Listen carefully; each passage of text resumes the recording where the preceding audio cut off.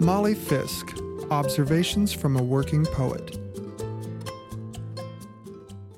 You might not realize, if you saw me sitting outdoors on this coffee shop patio, that I am incredibly famous. This week only, of course, because of a piece I wrote that was published on a national magazine's website. But still. Whatever fame is, that's another question. Strangers learning your name for large or small reasons and having opinions about you. Luckily, I don't hear much about the opinions except praise. And we all like at least a little praise, don't we? Our inner golden retriever is so happy to hear it. But then it's time for a long walk and a milk bone, and normal life resumes.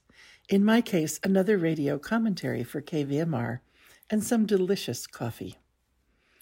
Life is such a balancing act. The famous marriage vows apply to us all in relation to our lives, for richer or poorer, in sickness and in health, as long as we shall live. The job seems to be how to cope with it all and not fall apart for too long, how to keep going. This can be quite hard to do. The culture floats its fantasies in front of us, that things always get better, that you're responsible for your own fate. Keeping going isn't taught overtly in school, so we blunder along learning as we go, or refusing to learn. Taking the good luck, the consequences, the unforeseen heinous disasters. I've been thinking about generosity, the big heart of the friend who helped me get my article written and published.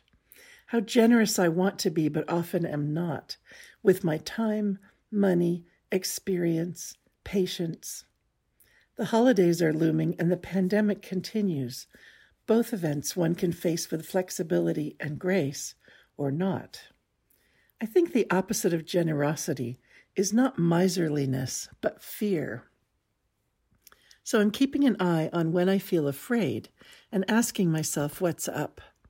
I can feel it in my body, a constriction of shoulders, shallower breathing, much less space in my head to consider any problem that might show up. I'm using a silly trick my dentist taught me, as the needle full of Novocaine approaches my open mouth and every muscle clenches even though my eyes are closed. "Wiggle your toes," she'll suddenly say with authority, startling me, and I do. By the time my attention can return to my face, the needle is in and gone, leaving just the sting's shadow. The piece I wrote was personal and damning. I was trying to balance truth as I recall it with generosity to those involved, not hiding hard events, but acknowledging all possible love. I don't know if it worked or not, but this time around, after years of practice, I can say I did my best. And what do we have to give but that? Just remember, next time you see a middle-aged poet sitting outdoors, intent on her notebook, there are probably things that don't show. Her inner golden retriever might be chasing the ball of praise through long grass. And she could be temporarily very famous, and at the same time, wiggling her toes.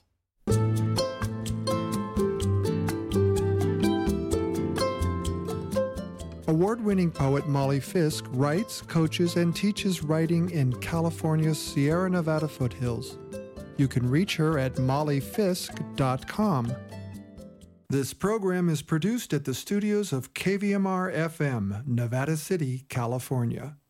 Funding is provided by Harmony Books of downtown Nevada City and KVMR with support from the Corporation for Public Broadcasting.